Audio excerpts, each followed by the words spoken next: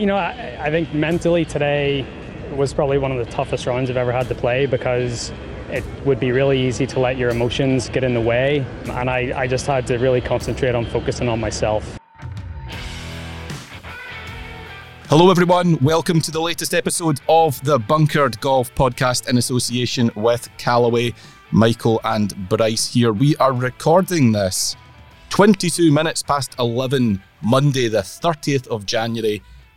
Only, 10 minutes ago, Rory McIlroy, great start, Bryce, dropping your phone. Well done, well done. Things were going seamlessly, and then you just go and tumble your phone to the ground. I hope it's broken. That. Sorry. Yes, 15 minutes ago, maybe 20, Rory McIlroy won the Dubai Desert Classic in quite thrilling fashion. A Monday finish. We love a Monday finish. Rory holding off a rampaging Patrick Reed to win by one. A birdie at the last, and some birdie it was too. We'll get to all that in a second, but we are jacked, as the Americans would say, and we're ready to go. Energised, exhilarated by a great morning of golf. Bryce, apart from trying to break your phone, all good? Excellent. Yep. Enjoy it. That's one of the best Monday starts I think we've had, hasn't it? That was brilliant. Probably, yeah. Yeah, enjoyed that. Most Mondays are a bit, how was your weekend? No, do another full week of this nonsense. Not this morning. That was great. That was really well done to you for pulling out the Sky Go so we could watch it in the office. Yeah, absolutely. Don't say that. Brilliant. I was kind of hoping for a playoff, let's be honest. I know. I like to see Rory do the business. He's one of us. He's the man. We know that. But a playoff would have been a bit of extra drama. Although, however, he's not exactly loving that 18th hole, is he? No. He's not really got the world's greatest form on it. So are we sure that would have been the hole they'd have played in the playoff? Yeah. I think that is the hole they play. For the best they didn't then, eh? Yeah. That said, he did birdie it when it mattered. Yeah, so. True. But yeah, no, fantastic finish. And fair play to him. Patrick Reed, I thought he was absolutely phenomenal. He watched 65 the final round. I mean, that's impressive. The guy had to play an extra 18 holes. He's not used to that. So he must have been knackered. But he did really, really well, considering. Oh, it's like that, is it? It's like that. So, lots to discuss. We're going to get to Patrick Reed and his latest rules snafu incident. I have to watch how I describe it because, well, I presume Larry Clayman listens to podcasts. Yeah. We'll get to that in a little while. We've also got to discuss Phil Mickelson's return to Twitter. Oh, God. And the BBC, it's Deal with the Masters, another, oh, God. Lots that we have to get through. But let's start with the golf, if you like. That's a nice place to start for a change. Why not? Because that was, as we said, quite a thrilling end to what was, quite honestly, a pretty thrilling week. It was a week that had everything. Controversy, weather delays, the busy. World number one at the top of the leaderboard. Yeah, it was busy. I haven't looked at any stats. I have no idea about stats here because it's just finished. But from what I watched over the weekend, I thought Rory was in really good form. I thought his driving was superb. Middle of the fairway, he was excellent. I think he maybe missed a couple of putts this morning. Makeable ones, but maybe just didn't have the right weight. But his game was in a really good place. And then he wins and says he wasn't really firing on all cylinders. So it just goes to show, I suspect there's a few half-truths in that. I thought Rory was pretty good this week. He looked very, very comfortable. He's driving. When he's on form with his driving, he's very hard to beat. But, how many times have we said that whole thing, if someone plays their best, they're just the best in the world. It's not, he was nearly caught today, Rory. Now, he didn't play exceptionally well as he did the first 3 days. He didn't score as well as he did, but I don't think he scored particularly well all three. I know that's a crazy thing to say about a guy that finished 18 under, but probably a B plus I would give him for the week in terms of performance. I thought he looked pretty good. He looked very comfortable. He looked relaxed. His swing looked good. He seemed pretty relaxed. But in terms of a start, I mean, I was amazed. I didn't realise he'd never won a Rolex event. Yeah, Harry Diamond's apparently quite excited about getting a gold bib. I did not know that. How has he not won one of those? That's unreal. But what a start. I mean, if you... Well, that's what we wanted, isn't it? Yeah, a couple of weeks ago I said I think he can win. If he carries on his form, he is one of the form players in golf. John Rahm's probably the other one right now. He's playing some great stuff. if he carries that into the Masters, there's no doubt he's the favourite. Absolutely no doubt about it. A week and a half later, he's walking off the Dubai Desert Classic. What a start. Brilliant. We said this in the episode directly before Christmas. We're trying to look ahead into what might happen and what we want. And I think we both said it.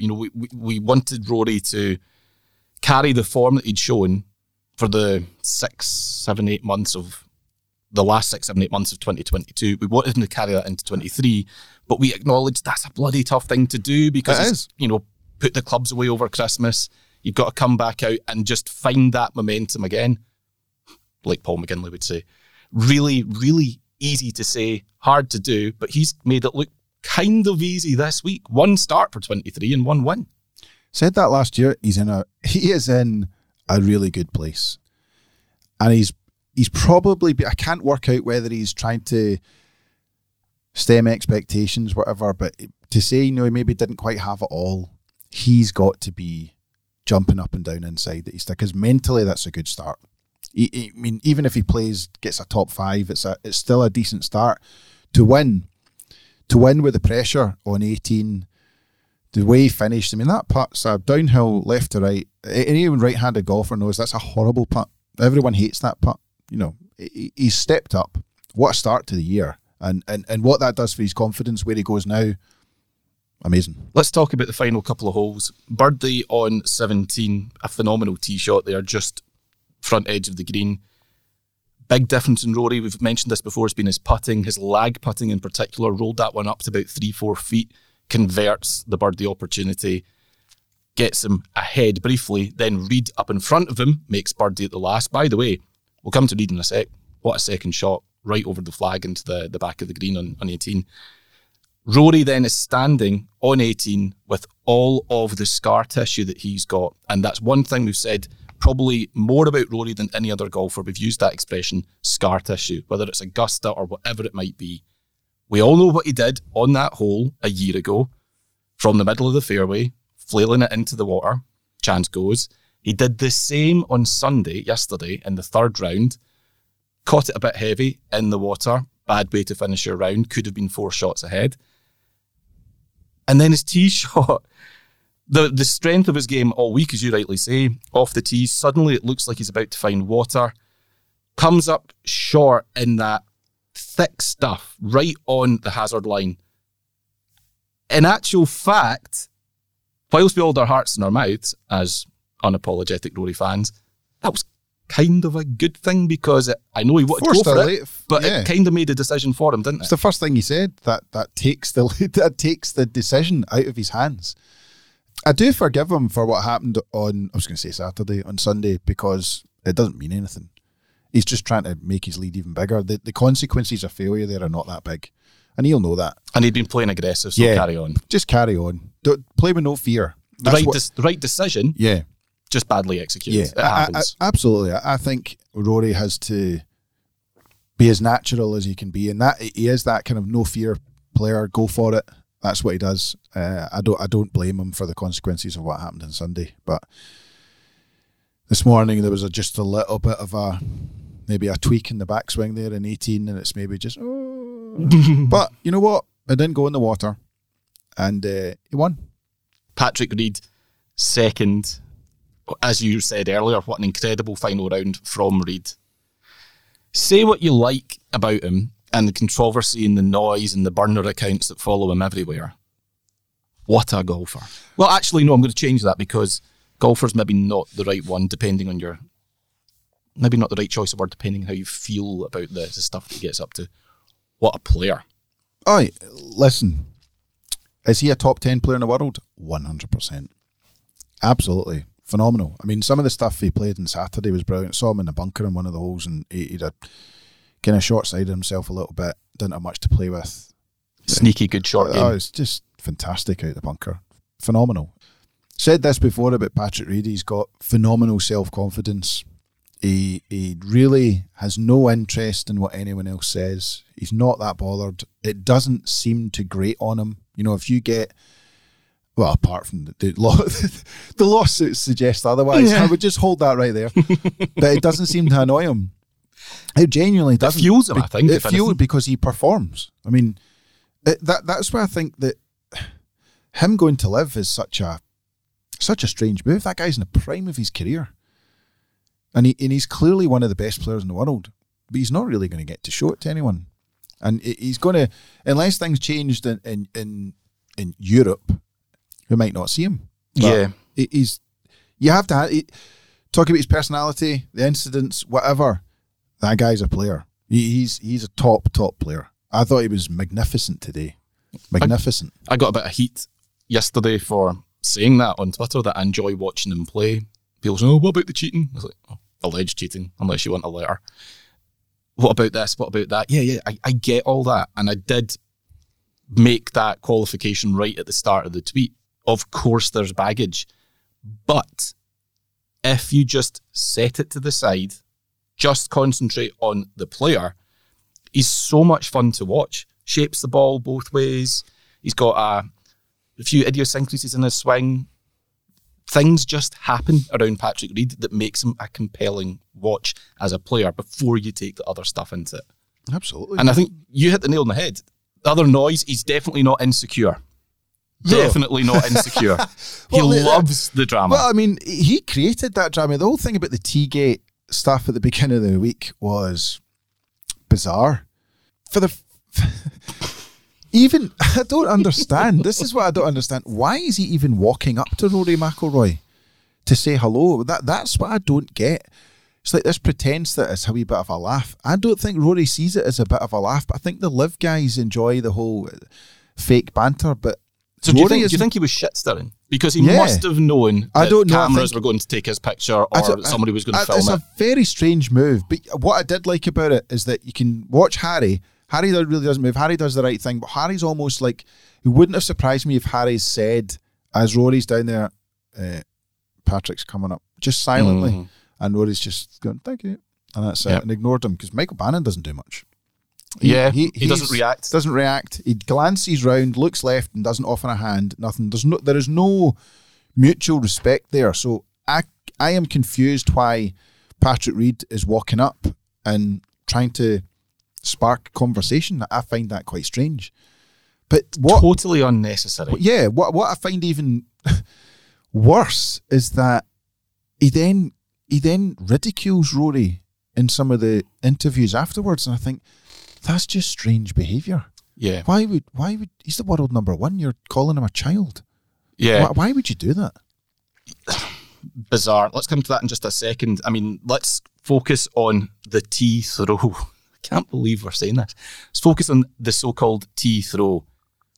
The way it was reported initially, it made it sound like Reed had picked up this tee and had thrown it at Rory. In actual fact, he's gone into his pocket and he's just tossed it down at his feet. It's a lob. Yeah. It's an underhand lob. Then we discover it's a 4 aces tee. It's just a sort of, there you go, have some of that. How do you like them apples? The whole thing was just quite weird. And both players seemed like they wanted to play it down, and then playing it down, they ramped it up. Rory said, it was just a storm in a teacup, absolutely nothing to see here. What? However, do you really think I'm going to be happy to shake someone's hand when his lawyer's serving me a subpoena on Christmas Eve? This came into Rory's world. He didn't go out there doing that. Rory's the innocent one here. He didn't do anything wrong. I can't find anyone who would say that Rory's in the wrong. This is a Patrick Reed situation. It's just completely bizarre. It's just kind of weird. He's a grown man. And some of the, like Colin, what's it he called McIlroy, an immature little child? He said if you're going to act like an immature little child, then you're going to get treated like an immature little child. I mean, Rory's saying, I don't know what planet he's living on. It's just weird. It's not necessarily nice, but it's great for us. I was going to say, is it not necessarily maybe good for golf in a way too? A little bit of needle. I mean, other sports have that. Golf, what were you just supposed to accept that they all wear chinos and shake hands? It's created, the best thing about it is the two of them, who were the two most high profile players in the field, had a bit of set to, mouthed off against each other in the press, created a bit of a storm in a teacup, and then went effectively nearly toe to toe down the last few holes. What more do you want? It's perfect, isn't it? It's just perfect. Script writing at its absolute best. We've had a few tweets already about the shenanigans. And there's a recurring theme in some of these messages we've been sent, Bryce. Sean McCluskey, are Liv players playing on the DP World Tour actually harming Liv and highlighting what Liv is missing? Likewise, Feral Golfer, surely if you're a DP World Tour exec, you're hoping that the lawsuit, by the way, not a lawsuit, swings in favour of the Liv players. Can you tell Jay, as in Monaghan, you tried, and keep PGA Tour on side while at the same time your tour becomes the place where this sort of drama unfolds? Riffing on the same kind of theme, that basically all this has exposed something that Liv can't offer. Rory's never going to play on Liv, so you're never going to have that level of needle. I'm not saying that all the players who are on Liv like each other, but that's certainly the public face of it, is that, you know, we're one big happy family and we've been galvanised by the hate and the noise and the criticism. As we just said, needle's good from time to time. Needle's good and competition's good. And I'm not bashing Liv. If Liv's a different form of golf, fine, let them go and have it. But it doesn't come anywhere near to what traditional competitive tour golf can offer. You know, the chance that they could play together was exciting during the week. The chance that they might go toe-to-toe down the stretch on the Sunday and the Monday was exciting. You don't get that in Liv. They're all playing together. There is no competitive energy because nothing is amped up. There's no, what do you call it, the growth of the drama through the tournament. It doesn't happen because they're all playing at the same time. They'll start and finish at the same time and leave. And it's 54 holes. It's just not the same. It's different. I get all that.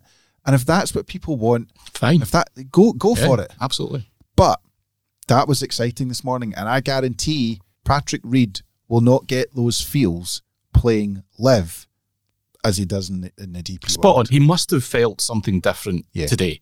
There's no question in my mind that trying to beat Rory was as much of an incentive to him as anything else. Yes, there's money. Yes, there's world ranking points that he desperately needs. Yeah. Yes, there's the competitive thrill of winning, but he would have been fueled by beating Rory. The problem with Liv is that it's big, outspoken, sometimes controversial players. A lot of them happen to be on Liv. But guys who are good, honest professionals and go about their job, like Bernd Wiesberger, are also on Liv. Yeah. But he was playing this week, but there's no aggression towards him. There's no calling out of his decision making, because he's just a good guy that goes about his business. It's because they've gone and they've said nothing. You know, they've gone and they've got on with it. Yeah. Mark Leishman, for example, people forget that he's on Liv because he said nothing. He's just moved somewhere and is getting on with it. There's definitely some aggressors. I don't know. Are they being encouraged to be that way? Potentially. Yeah. But the DP World Tour was the single biggest beneficiary of that animosity over the last 7 days. Another good question here on a slightly different theme. Mackin at Mackin83, have Ram and Rory peaked too early, or is it perfect pre-Augusta form? Great question, because Augusta's still a couple of months away. It's a long while away, but I don't think anyone wants to peak too early. I think we saw Rory last year. We wanted Rory to win events. We keep saying we because we like Rory, but it'd be better to win than not win. So you can't peak too early in golf. I think Rory will manage his schedule very cleverly going into Augusta. And it'll be very interesting to see where he decides to play and what decisions he makes.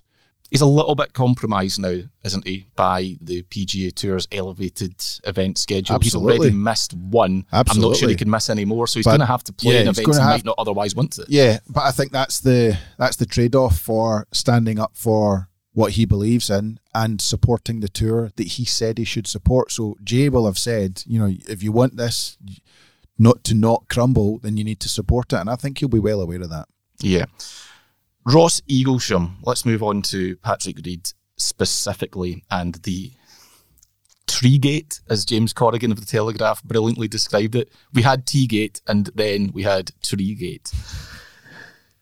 Ross Eaglesham asks us, how does Patrick Reed continually get away with cheating? I've never seen anything like it. Since his college days, it's almost impressive how he's got away with it for so long. And you don't have to search too far on social media to find a lot more sentiments along a similar line.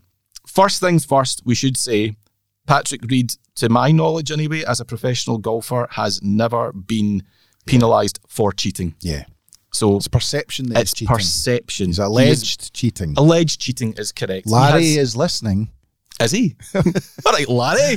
Clearly, he is.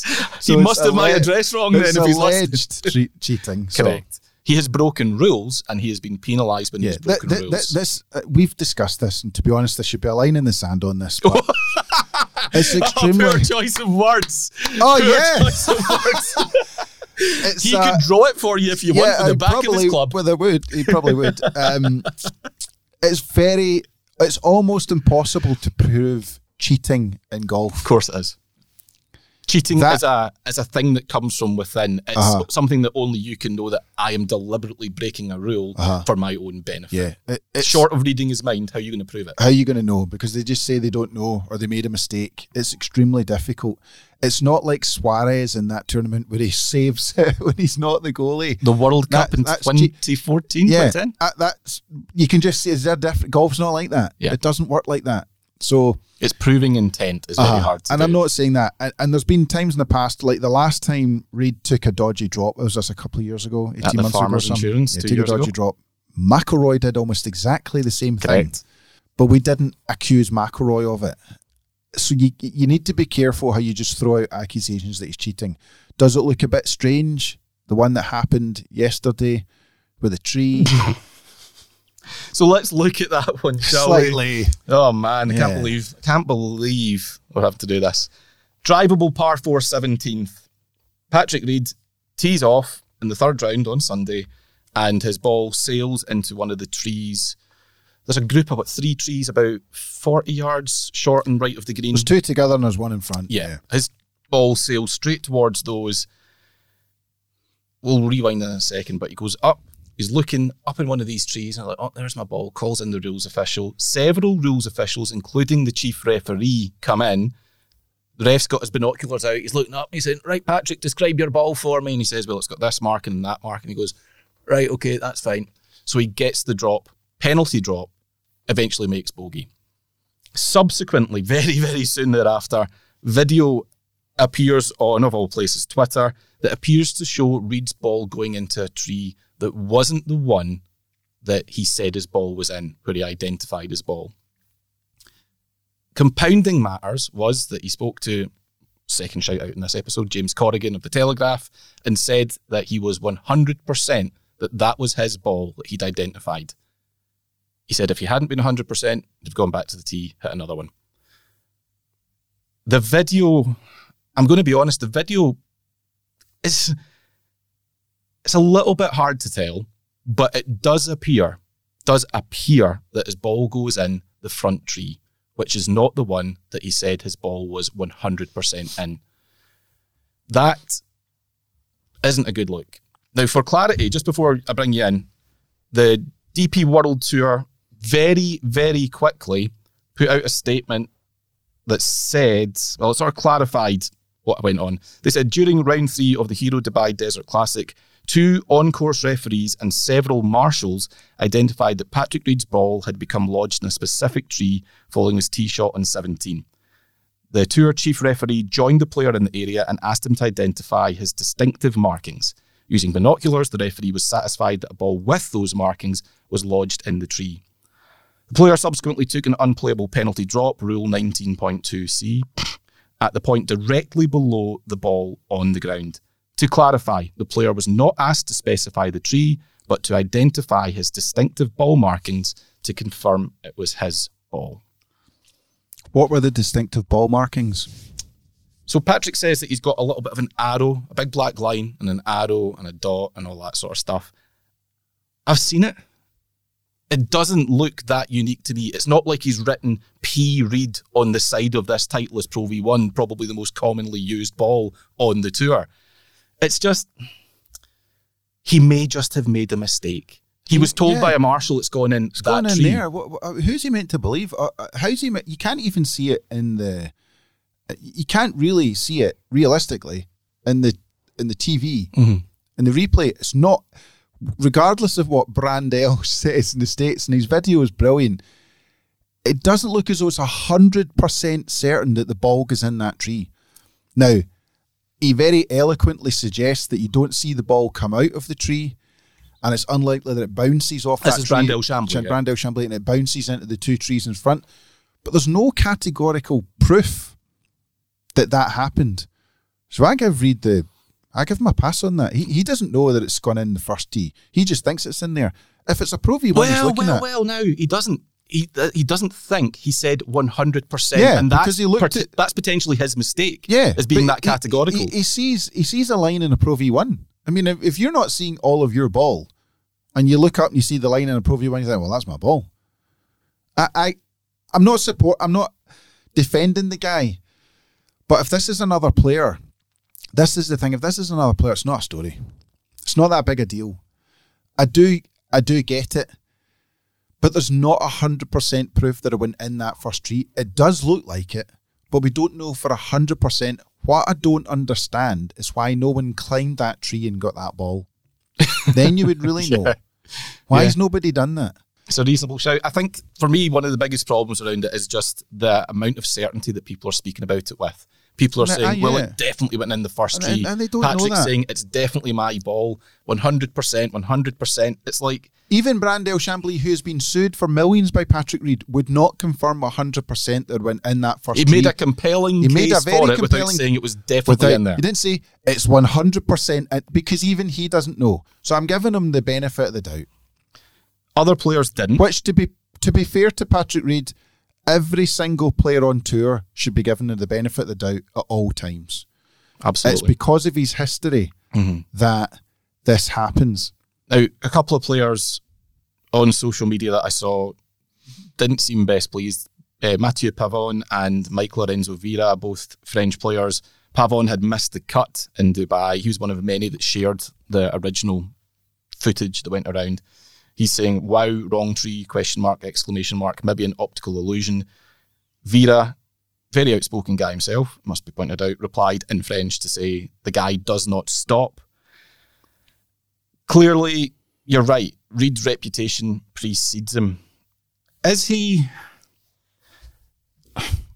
just unlucky? Or does he rightly come under the amount of scrutiny that he does? That's a loaded question. It is. Are you? You're asking me if Patrick Reed rightly comes under the scrutiny. Well, it's because what way? One incident. Do I think he cheats? No. I'm not saying that. I wouldn't put you under. Yeah, you would. No, I wouldn't. No, what I'm saying is, look, anyone can be involved in one rules incident, maybe two. There have now been multiple instances with Patrick Reed. You've got the brushing away of the sand in the Bahamas. You've got the bad drop at the Farmers Insurance, good or bad, whatever you want to call it. You've now got this, and I'm sure there are others that I cannot think of off the top of my head, but I can't name 3 rules incidents involving, say, Phil Mickelson or Sergio or Ian Poulter or other players. But when it comes to Patrick Reed, bang, bang, bang, bang, bang. No It does problem. appear to be the case.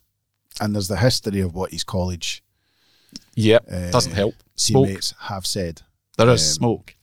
Yeah. So are people... They're looking for it. They're all looking the for time. fire? Even Is that when fair? Even when he hits his ball, we're both doing it. When he hits his ball into that bush on 17, even when he's getting his hand in there to look at it, we're like, whoa. It's the natural reaction. And the more these things happen, it's likely to follow him for the rest of his career. So, do you think he deserves a little bit more support from the tour then? I mean, they put out that statement. I think they did support him. They didn't. There's no suggestion. But does it require someone to go on screen, for example, and say, look, this is nothing? Because that's unfair, because that doesn't happen with anyone else. He has to be treated like every other player. Unless you can prove that he's done something deliberately to gain an advantage, it's nothing. And he's the same as every other player. And as I said before in golf, that is extremely difficult to do. The other thing is that he still took a penalty drop from broadly the same place as he would have had to take it anyway. He still made bogey. It's not like he got off here scot-free. He got penalised. Yeah. Now, he might not have got penalised to within the 2 or 3 feet of where he should have been penalised. You know, maybe there's a little bit of that grey area. Show me a player that ever takes a drop from exactly the right spot if you want to get that microscopic about it. Oh, no, I agree. So, you're okay with it? I'm okay with it, yeah. Okay. Absolutely fine. Terrified of Larry, aren't you? You're sitting there, I can see you trembling. Listen, I don't have enough money in the bank to face Larry. I can't even afford the flight to America to go to court. Can we do this by Teams, please? Big winners then this week. I don't think we've ever spoken about the Dubai Desert Classic as much, so clearly them. Hero, what a year to put your sponsorship Brilliant. On an event. Rory McIlroy, clearly, and the DP World Tour. Liv, were they winners? Well, their players not disappearing. Their players got a bit of that. So did Poulter. Poulter put in a good shift this week. Richard Bland also. Yeah. So, yeah, they're getting somewhere to play, aren't they?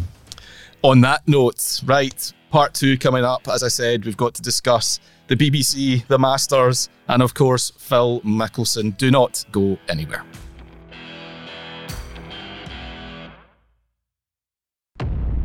Everyone expects distance from their driver. We're shifting the paradigm to deliver far more than that. We constructed the first ever 360 carbon chassis. It's 44% lighter than titanium, shifting weight to actively enhance both distance and forgiveness. Now you get 15% tighter downrange dispersion in our longest driver ever. This is the new paradigm in performance. From Callaway. Welcome back. Part 2 of this week's Bunkered podcast in association with Callaway. Michael and Bryce here. It's absolutely boiling in this studio this morning, by the way. Absolutely roasting. Maybe you could do something about that whilst I do a little plug here for Bunkered Live. Coming back, Bunkered Live, we've got 2 events coming up very soon. One next month, 24th to 26th of February at the NEC in Birmingham. And then in Edinburgh, the Royal Highland Centre, just next to the airport in Edinburgh, 24th to 26th of March. The ultimate golf show, that's what we're billing it as. You'll find the biggest brands, the latest gear, you'll get free lessons, and there'll be all kinds of other things to see and do. We've also got some great YouTubers who have signed up to come along. Bryce James Robinson's going to be there. Seb Carmichael Brown, you know him better as Seb on Golf. We've got Zach Gould, Dr. Golf. We'll talk more about him in a second. Loads of things to see and do at this show. All tickets come with £5 to spend at the official show store and a £20 voucher for bunkered golf breaks. If you buy 4 tickets together, you'll also get 15% off. So go to bunkeredlive.com to book your place. You don't want to miss out. I think we'll be there as well, won't we? Yeah. Yeah. Going to show up. We'll show up. Do our thing. Vibe. Is that what we'll vibe? We'll vibe. Excellent. Also, later this week, I should say, the latest issue of Bunkered will be hitting the stands. Issue 199. Bryce, lots of cool things in this issue, lots of things to know about this issue. You're the editor, you can tell people what's going on. Yes, we are debuting our latest member of our, I should call it our performance panel. Correct. Mr. Zach Gould. Former contemporary of Rory McIlroy and Anthony Kim. Yeah. Remember him? Anthony, was he a former? Yeah, their paths crossed. I know, did he not beat Tony Finau in the Junior Ryder Cup? Yeah. A long time ago. So he's now known as Dr. Golf. He's got a very successful online fitness business based around golf, and he's joined our performance panel for the year, and he's gracing our front cover. So we're designed to get you kicking off your golf season in better shape than ever. In better shape than ever, Michael, from a fitness standpoint, which we haven't done for a long time. So quite excited about that. And also there's lots of stuff in there. There's quite a funny sort of, in the words of, with Gary Player, which is quite entertaining, I have to say. And also we've got the latest reviews and all you need to know about all the gear that has been released, which is, I worked out the other day, there's something like 350 new bits of stickage from various brands. 350? If you count it up, yeah, it's ridiculous. Has James reviewed it all? Yes. Getting there. So, yeah, we get the best of that in this issue, and then there'll be even more in our 200th issue, Michael, which is a big deal, which is, that is out in late March, I think. So early March. Might be. Early March. Because we've moved to 10 issues. That's right. From 8. I'll need to check that. Also worth pointing out, a slightly different look to the magazine now as well, Bryce, at your suggestion. Yes. Bloody late in the day suggestion, by the way. It was a bit of a late in the day suggestion, but we went with it. So you get 10 issues now, but we've gone for a slightly reduced in size American style magazine, which looks pretty cool. So it's more compact, a bit like more compact. Men's Health? Yeah, easier to read, that type of thing. So, yeah.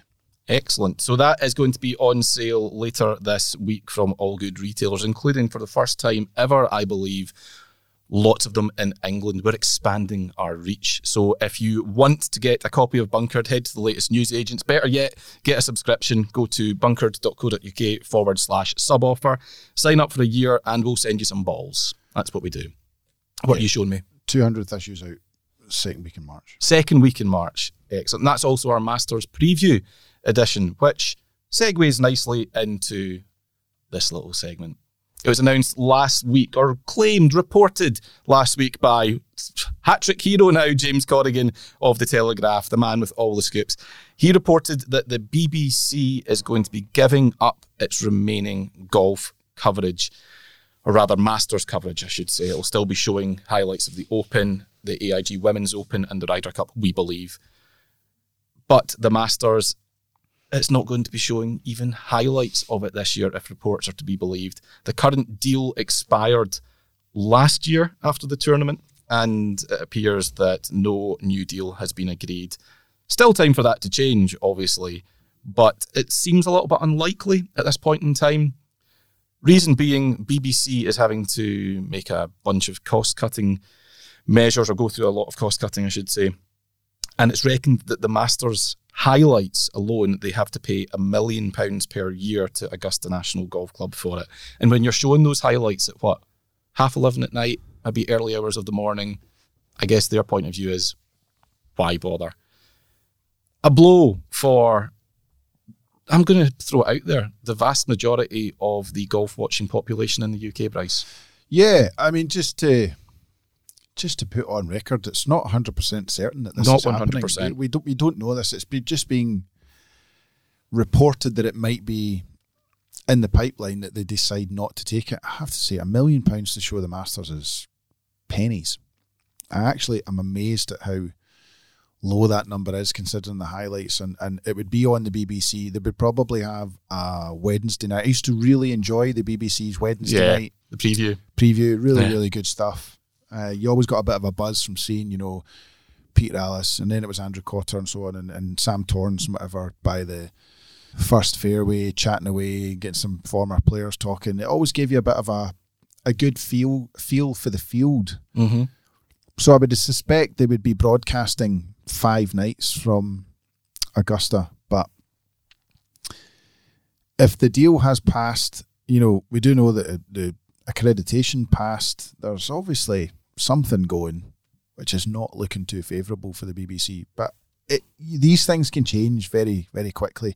I would be amazed if the BBC didn't take that up, and I think it would be a disgrace if they didn't take that up as well, because in what way? I've said before for a long time, the BBC really has such a low respect for the game of golf. They don't showcase golf in a very positive light. I mean, I take no interest in, what's that thing at the end of the year? Sports personality of the year. I really have no interest in that. And a real reason I have no interest in it is because the sport that I love is not really covered in it, so why bother watching it? And I'm led to believe you said that there was, what did golf get? About 30 seconds this year? I mean, that's just... Matt Fitzpatrick's US Open win got 30 odd seconds. An Englishman won a major tournament this year, last year in golf, and the BBC effectively ignored it. He didn't even make the 6-person shortlist for the main award. I mean, that staggers me. I mean, I'm not even going for the shortlist. I'm just talking that deserves the amount of attention, attention, and they really have no interest in it. And it's this is nothing new. This has been going on for 10, 15 years. The editors at the top of BBC Sport don't really have much love for golf, and that has backfired in golf. And that is why everyone says, about Sky Sports, and it's a commercial TV program, and it's taking it behind a paywall, and now you can't get to see it. Yeah, that's all true. But tell you what, Sky do a fantastic job of presenting the world's oldest golf championship to its audience. Mm-hmm. The BBC don't, and there's a reason why with the R&A went with Sky's, because they have to showcase a professional product given the proper standing, and that's what they've done, and it aligns with all the other major championships. Also led to believe that the BBC didn't even bid for open live rights when Sky went in for it, so you can't give someone something they clearly don't want. This is the thing about the BBC, that they have conscious decisions that they make behind the scenes and they don't explain it. I'm led to believe that they have something between like 300 and 500 staff involved in Glastonbury, but the BBC, which is a publicly funded broadcaster, will not reveal how much it spends on Glastonbury. Could you not get that through an FOI? They won't reveal it. They won't reveal how many staff go, and they won't reveal how much it costs. They keep it very secretive because they know if people find out, they'll lose their rag. But everyone loves Glastonbury. I love watching Glastonbury. I don't even like the bands and I still watch it. But they put all that investment for one weekend a year, and there's a golf tournament, which is, all the health benefits and all that, so on and so forth, and they just ignore it. Someone actually makes that decision behind the scenes. I wonder if a little bit of this is government-based, and I'll explain why in a second. Just for context, back in 2005, the BBC broadcast 28 days' worth of live golf from the Open, the Masters. When was that, sorry? 2005. Right. And multiple European Tour events. They used to show the Scottish Open. Remember, BMW, Wentworth was there. Yeah. Obviously, 2011, Sky Sports won the right to broadcast live coverage of all 4 days of the Masters. The BBC retained rights to show live footage of the final 2 rounds. That changed in 2020 when that was cut to a highlights programme, when Sky was given the exclusive live broadcasting rights in the UK. Now, to go back to what I was saying about this potentially being a government thing, or maybe the government could intervene here. There is a thing called the UK Listed Events Regime, which is enforced by the Broadcasting Act of 1996, bear with me, and it's designed to ensure that high-profile sporting events that are viewed of being in the national importance, like in the national interest, that they remain available on free-to-air channels or services in some capacity. You might have heard the term, they're called the Crown Jewels. Now, they're split into 2 different groups. Group A is to be retained for live free-to-air broadcasting. Group B may be broadcast on pay-per-view TV, but only so long as there are some highlights available on terrestrial console telly, if you want to call it that. So, for example, Group A, you've got things like the World Cup final, the European Championships. I actually think the Rugby League Challenge Cup final is in there as well. No golf in Group A. Group B, the only golf that's in there is the Open and the Ryder Cup. Until such times as that changes, you will continue to be able to see the Open and the Ryder Cup, at least highlights of it, on terrestrial telly by government order. The worrying thing for me is that I gather the government are doing a review of that list. Started it in November. Events can be promoted, they can be completely dropped. And when you add that lack of golf on the Crown Jewels to a perceived lack of appetite from the BBC to broadcast it, are we going to reach the point very soon, potentially, maybe even the next 10 years, where there is no golf tournaments on free-to-air TV? Because that would be catastrophic for the game. Potentially. There's not a lot on now, and golf's in the best place it's been for years. More people joining golf clubs, more people. The amount of people played golf last year is up. I get the whole COVID thing, but we've sort of got back to a bit of normality, and the numbers are still impressive. Golf brands are selling more gear than they've ever done. So I'm not too worried about it.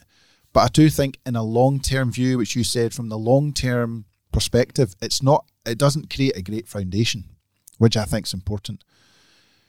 The problem with you when you talk about the BBC, what you're talking about is volumes, eyeballs. That's what we're really talking about. So you're either discussing, do you want quality or do you want volume? And that's Can you have both? That's a very tricky question, because how do you determine what's a good volume? Because if you look at the Ryder Cup, before the Ryder Cup went to pay-per-view, I'm led to believe that Ryder Cup on the BBC was getting something like 14 million people watching that.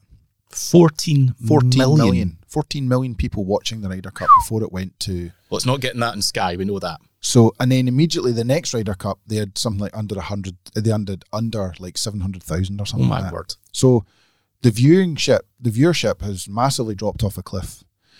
But then when something's on the TV and it's on the BBC, it's free, it's on. Are they actively engaged in watching or that? is the telly just on in the Or background? is the telly just on because it's there? Yeah. You know, it's that ugly mix which you'll never really get around. But all the people that watch, like all the people that were tuned into the Sky Golf this morning watching that, they've paid to watch that and they're engaged and they love it. And Sky do a great job. You can't really. I know people have a go at Sky commentators and so on, but it just creates funny debate.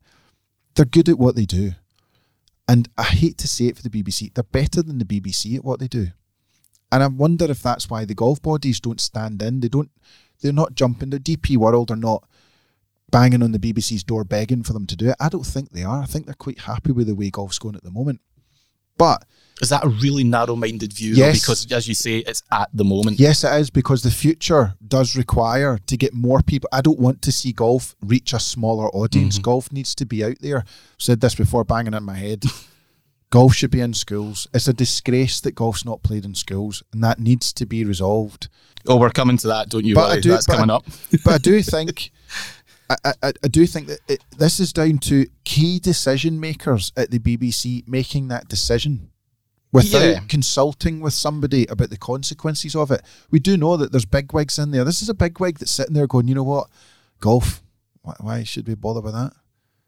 You know, we do know that people watch the BBC's highlights coverage because a lot of people don't have Sky. A lot of people don't want to pay the £50-60 a month it is to get the access to it. So they want the BBC to cover it. Mm-hmm. I think I worked this out the other day that something like 7% roughly of the UK population plays golf to some degree or level or frequency. That's an awful lot of people, really. I mean, that's almost 1 in 10. Mm-hmm. As you walk down the high street, if you were to take 1 in 10 people, it's quite a big audience, and they're not going to get served the content that they're crying out for. Is that just because it's easier, i.e. cheaper, to make just constant streams of reality TV? The problem is, in sport in general, is at a real crossroads when it comes to broadcasting, because if you're a football fan, it's a nightmare. Mm-hmm. Look at all the... it's so in the last 3 or 4 weeks, how many channels have showcased football? We've had BBC. I think we've had ITV. Mm-hmm. We've had, is it Viaplay? Yes, the new Premier Sports. Sky Sports and BT Sport. It's just... It's all over the joint. Where do you start? Mm-hmm. You know, and I get it. That's the world that we live in. Pay-per-view. It's 1 minute you're paying for it, net minutes, and then you've got your fan TV and so on. It's really fractured, and it has to be solved. By the way, if you're to pay for all those subscription broadcasters you just referenced, you're talking about £750 per year to have it all. To potentially more than that, because God knows, it's scary. I'm going for the basic scheme here, but I mean, it's a lot of money. It's more than season ticket money. Yeah, it's a lot of money. So I think a lot of the football is the biggest one, because the football one is that they're banging that football fans can stand at the gate. Mm-hmm. You know, as we saw with the Super League. They stand at the gate and they shout and they can get things done. Golf's not like that. No. Golf fans are not going to stand at the gate. They're not. Listen, Bryce, you've been criticised even as recently as this weekend on our Facebook page, which gave me a bit of a chuckle, for being very pro-Sky and anti-BBC. And when we put up this post, I think it was actually a comment from Rory McIlroy talking about these rumours about the BBC and the Masters. Someone replied saying, you know, Bunkered, and they referenced you specifically, have been wanting golf shot from the BBC forever, and now they seemingly don't. Which is it? So here you go. Here's your opportunity to answer that. If someone's not paying golf the respect, good, get rid of them. I don't back down from that. So you'd be happy to see it go from the BBC categorically if the coverage is bad? Yeah, because I don't think the Masters will really appreciate what they see, and I don't think it's very good what they do. It's a highlights package. The BBC have no interest in covering golf, so I don't want them to go half in.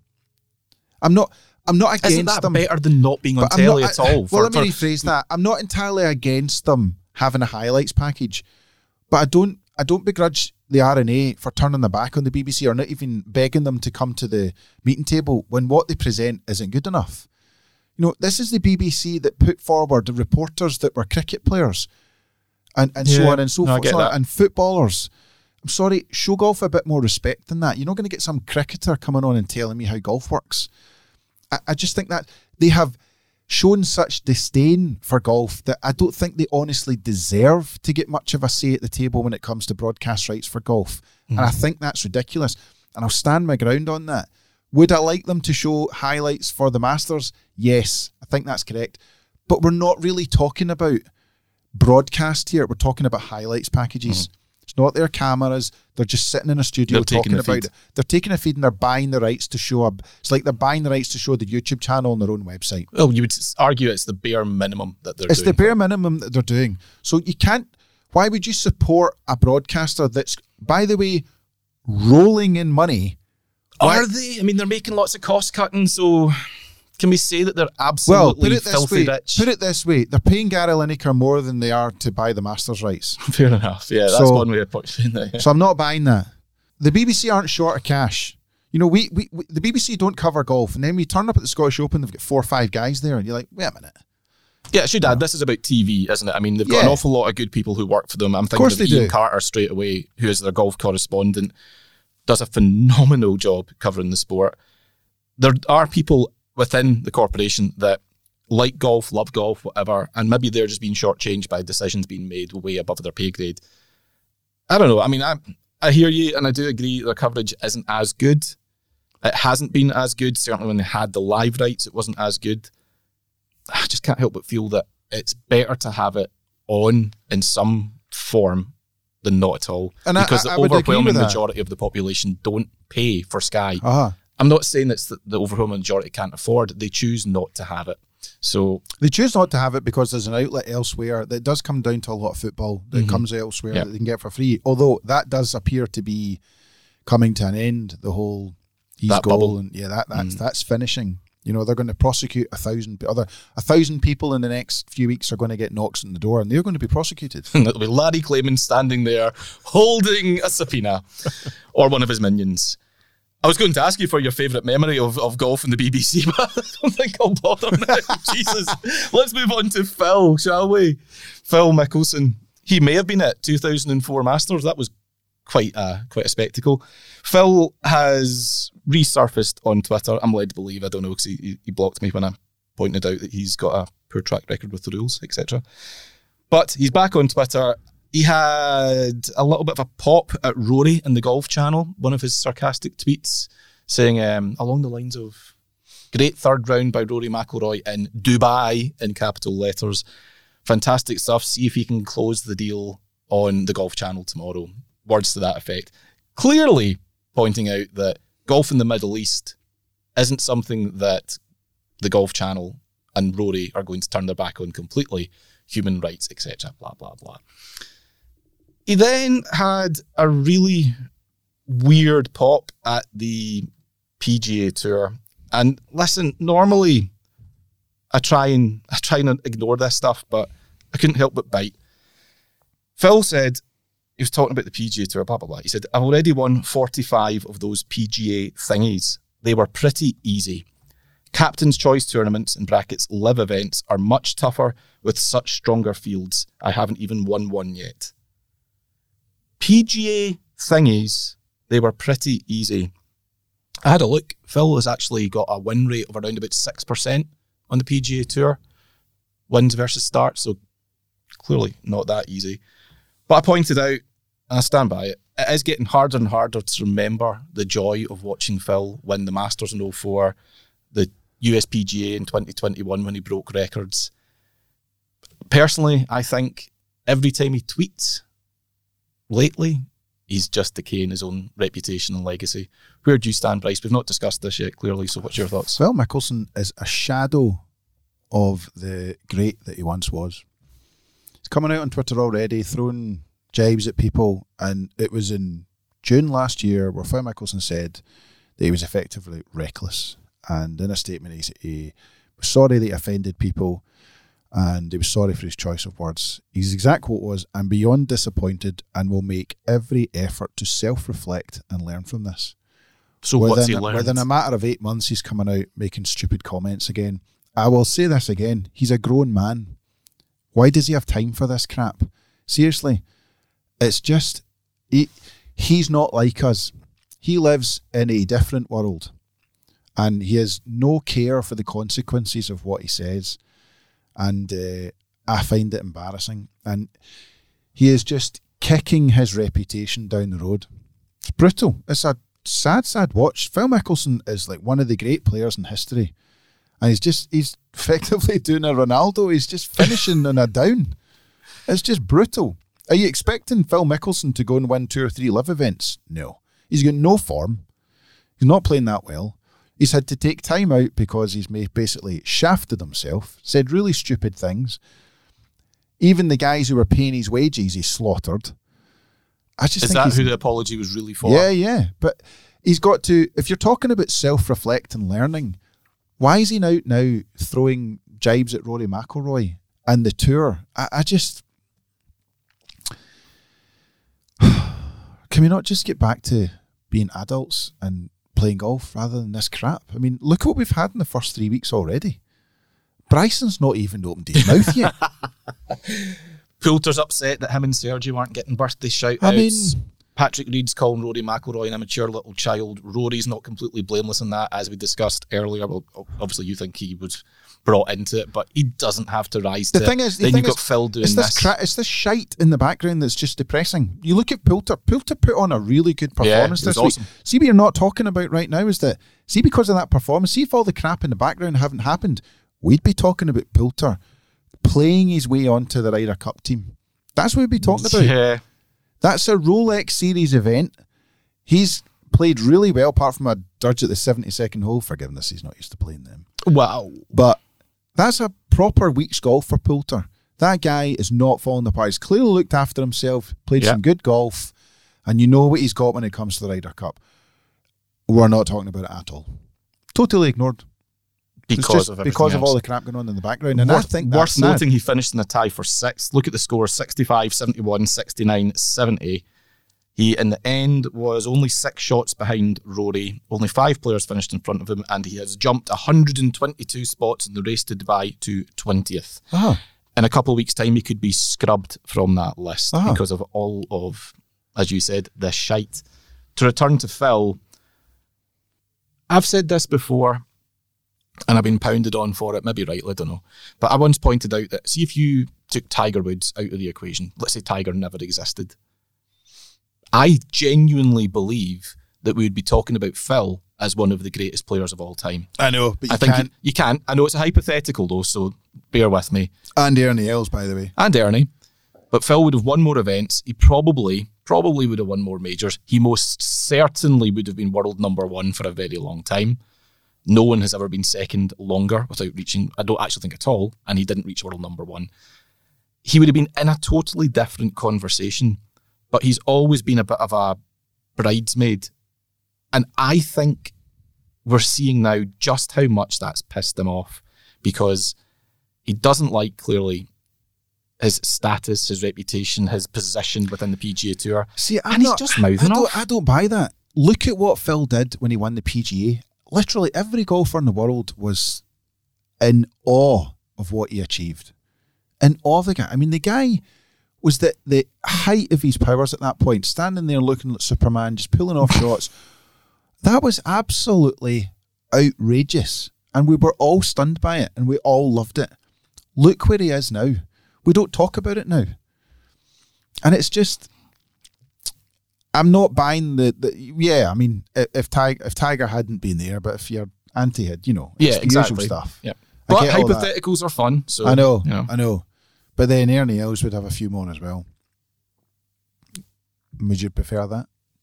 Yeah. No. No, I think people, I'm not saying that Phil is underrated by any stretch of the imagination, but I wonder if he feels like he's underappreciated. He certainly feels like he's underappreciated by the PGA Tour in terms of financial compensation for it. I think some of the things that you've said in the background about the finance, the money that they've got in the bank, and whether they use that money to reward their players, and you've got to be honest, he's been proven correct in that sense that they do have money because they've brought it to the fore. Jay Monahan's been caught out by saying, we were always going to do it. Well, if they were, Phil didn't know about it. So I find that very strange. That's hard to believe. And I think even any anti-Liv supporter would say, yeah, Monaghan's at it there. And I think what a lot of the stuff that Phil said about their financial breakdown and so on is correct. And I think he's just quite enjoyed being the mouthpiece for that. He's probably the wrong person to be the mouthpiece for that. He's won $96 million on the PGA Tour in his career. I'm not saying he's not entitled to have an opinion. He's just a bit like Poole a couple of weeks ago. Probably not the person to be making that point. He's got Fig Jam for a reason. And this is the result of that personality and that self-opinion. When you come out all guns blazing, it can backfire on you. And it has backfired on Phil. Fascinating to see what happens next. Phil making his first appearance of 2023 this week in the Saudi International, and then he'll be playing, I think, a full live schedule, 14 events, starting in Mexico late in February. Right, Bryce, one more thing before we move on to positive merit. It can't have escaped your attention that golf is now available on prescription in Fife. 2 questions. 1, when are you buying a property in Fife to take full benefit and register with a doctor over there? And secondly, what the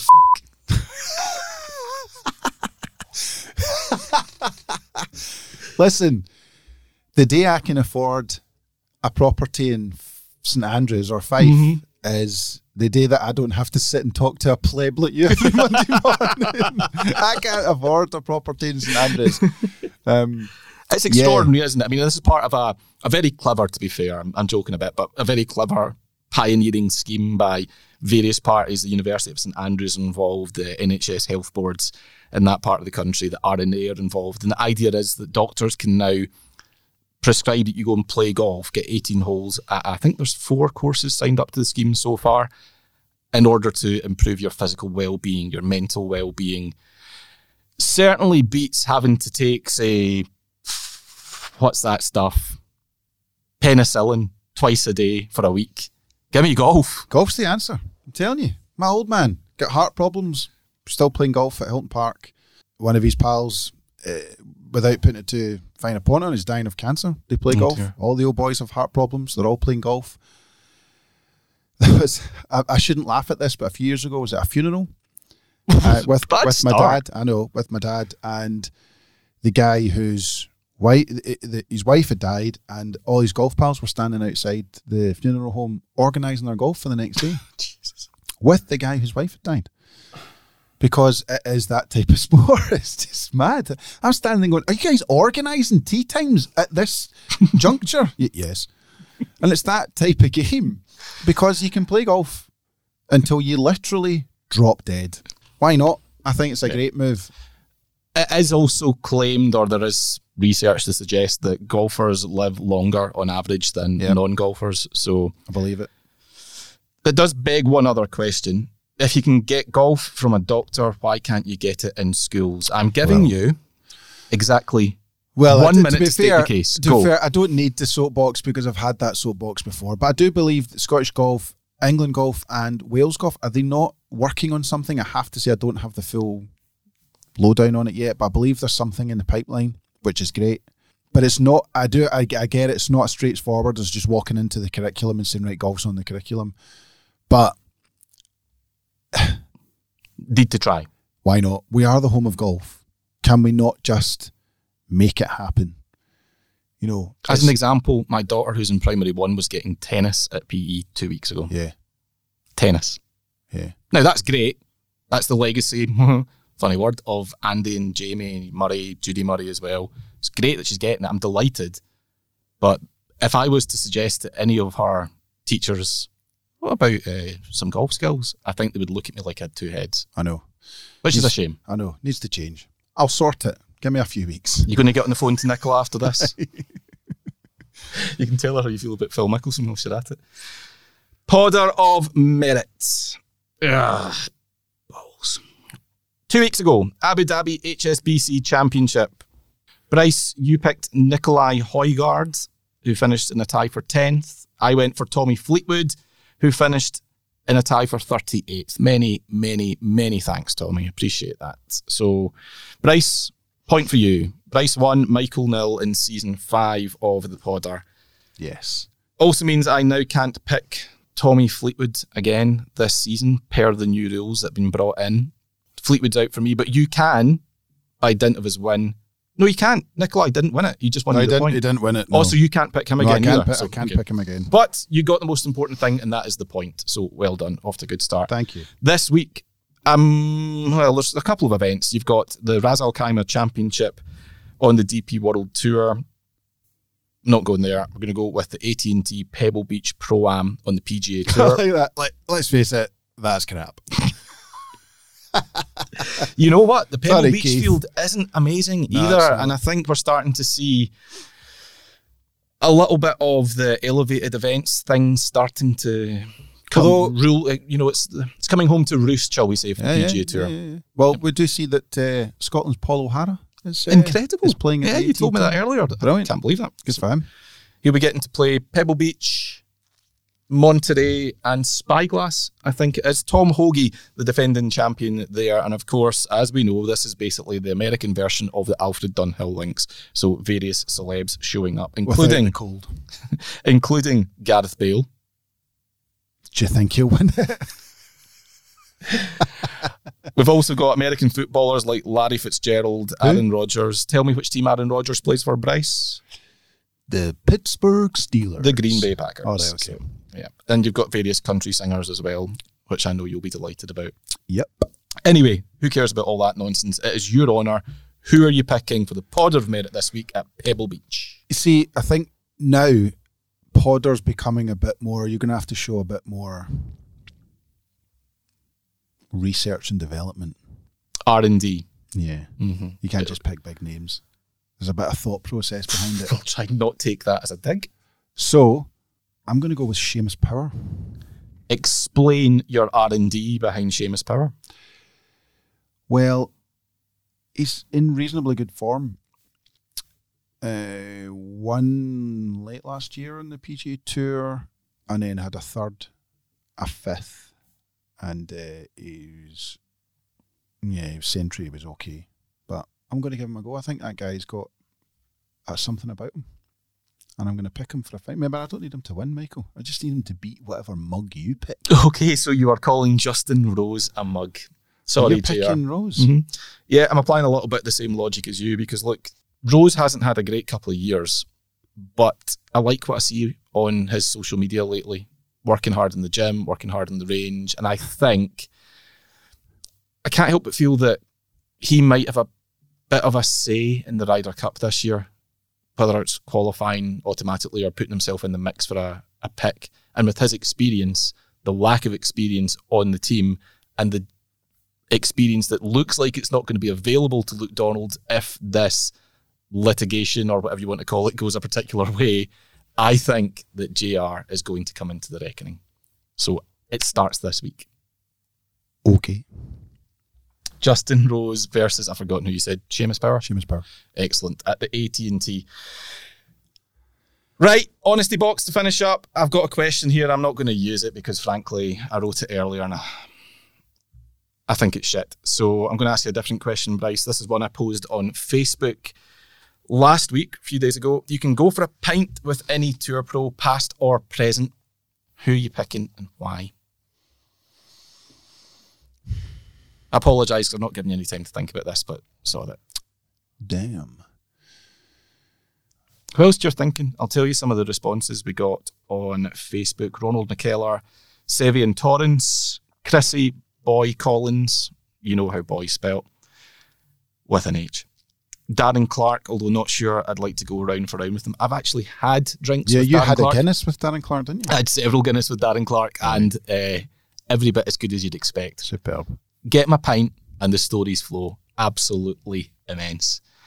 Paul Davidson, John Daly, but it would be several pints. Donald Sinclair, Brian Barnes. What a shout that is. Frank Hanna wants Shane Lowry. Says he might have to book a few days off after that. John Winkler, Mr. Palmer, without a doubt. Gerard? Sounded like a Gerard there. Well, Arnold Palmer, there's a question. Would you want to go for a pint with Arnold Palmer? No. I can't imagine him necking the tenants. Well, you wouldn't get it if you were in Florida. No. Yeah. I don't know. Greg McMahon, Patrick Reed, because you know if it all kicks off and you get in some trouble, he's there with a tea to protect you. Yeah. I had an evening with Jimenez. Oh, go on, do tell. I was extremely drunk and I had to interview him. And I realised during the interview I was just a waste of time. You were interviewing Miguel Angel Jimenez drunk? Yeah, there was I think I've said this before, it was a 10-course meal. And he had 2 different red wines at his table, 2 huge goblets. They can only be called goblets of red wine. These things were like taking a half a bottle of red each, and he was tanning them. And so was I. I was absolutely out of my face. But no. Seve. I'd like to sit with Seve and have a couple of pints. That would be good. What a legend. Probably finish it by giving him a big hug and not letting go. That typical end of night drunken bromance. I love you. We should do this every Friday. Oh no. To be honest, I'll keep going back to this guy, but I'm obsessed with Bobby Jones. I think what Bobby Jones achieved. Is this a recent thing for you? No. I've always liked the whole Grand Slam, the whole concept. Like, I'm going to do this, and then he did it, and then he said, when I do that, I'm going to quit, and he did. I think that's amazing. Plus, there's always elements of his life and his personality you don't really know. Don't know what he's like. I think that. And I also think Ben Hogan would be pretty impressive. No, he was a bit of a stoic character, was he not? Can you imagine him loosening up? Yeah. So I think that would be good. But to be honest, in terms of stories and good chat, I've had a drink with Sam Torrance. And to be honest, I don't think you can get much better than that. Now, Sam likes a particular drink, or did a few years ago. You'd think he was a man for the pints. No.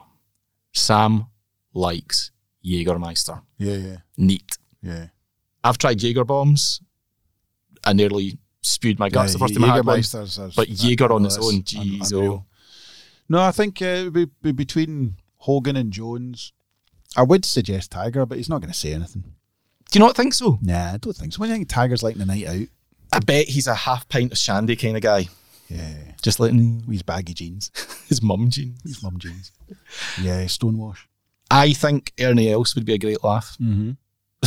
I've heard that Ernie Els is a great laugh. Yes, we know that. One day I'll tell the stories that I've been told, but I don't think I can. Not just now. As I say, lawsuits abound.